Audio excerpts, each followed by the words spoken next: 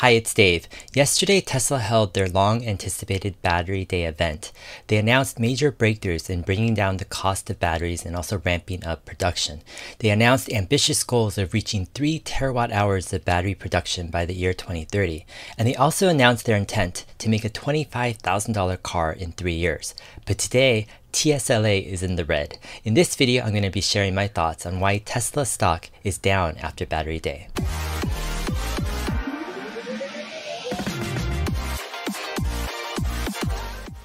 The stock market is a real-time auction system where millions of people can bid on stocks to buy them or sell them.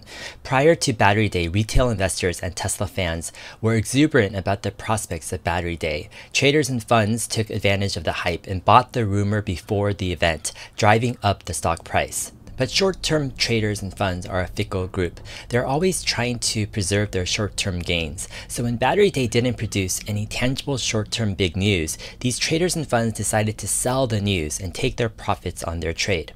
You see, Tesla's Battery Day was all about the long term. Tesla made a case where battery costs are currently not improving fast enough, and they've been working relentlessly over the past several years to try to fix this trajectory problem.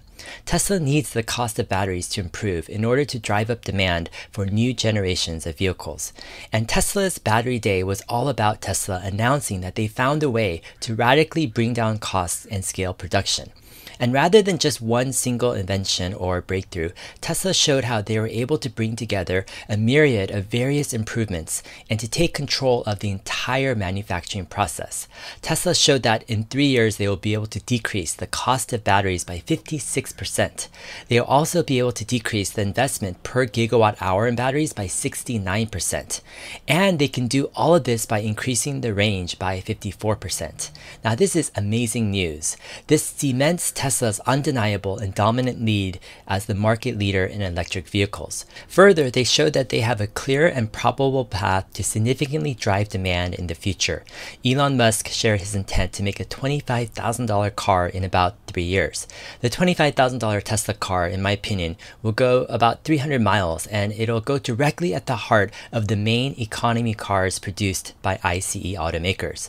So from a long-term perspective, Battery Day was fantastic. It was better than expected, and it was a masterful piece in communicating competency, vision, and long-term execution. However, for the stock market, it wasn't enough. The stock market doesn't necessarily care about Tesla's plans 5 to 10 years out. The stock market is more interested in this quarter or next quarter.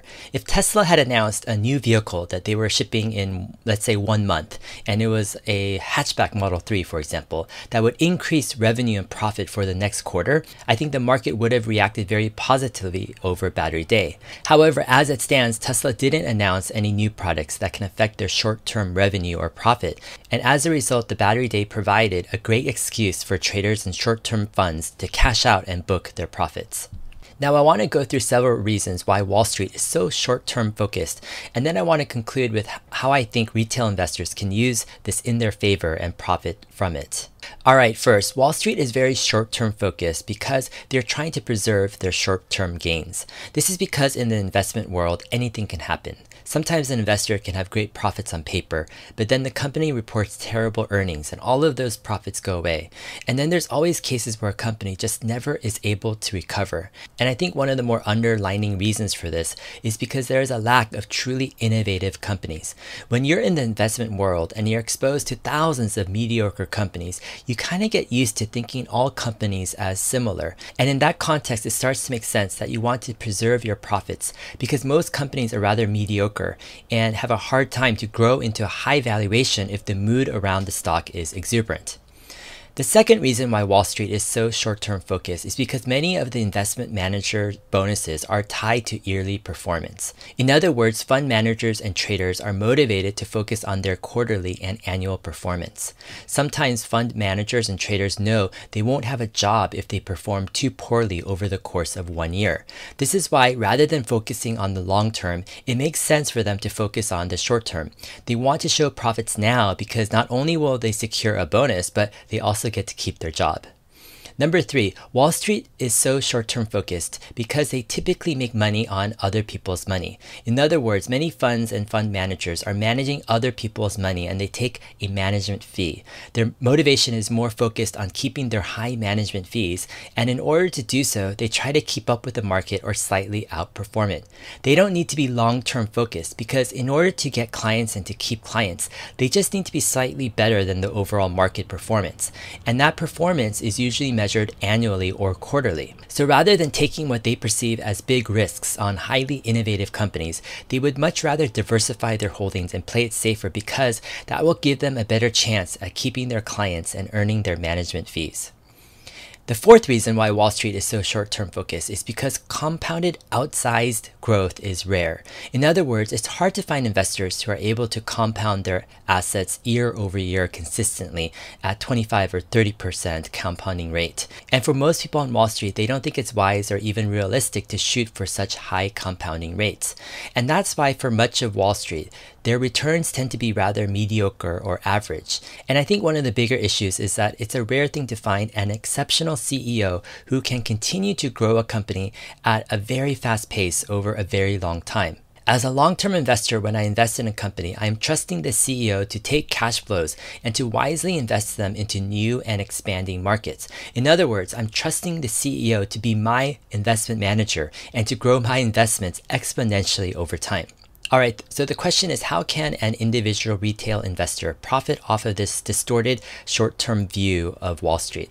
There's a great book I'd recommend, and it's called One Up on Wall Street by Peter Lynch. And he talks about how as a retail investor, you can have an edge over Wall Street by having a long-term view and doing due diligence on researching companies with that long-term perspective. I'll go ahead and add a link to this book in the video description.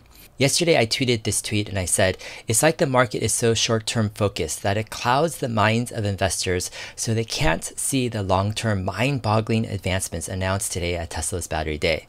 In other words, Wall Street and the stock market tends to be so short-term focused that it's difficult for them to see the obvious long-term trends and opportunities. And that's why on my channel, I like to talk a lot about independent thinking and asking questions to try to get beneath the surface of things. Because oftentimes, there needs to be a clear understanding of what's happening with a longer term perspective. And this is the edge I think retail investors can have. All right, I want to hear from you guys. Do you have a long-term perspective in investing? What are some tips and lessons you've learned that have helped you with investing over the years? If this video has been helpful, please like it and consider subscribing to my channel. We're looking at investment topics from different angles, both quantitatively and qualitatively. I'm on Twitter at HeyDave7, and we'll see you in my next video. Thanks.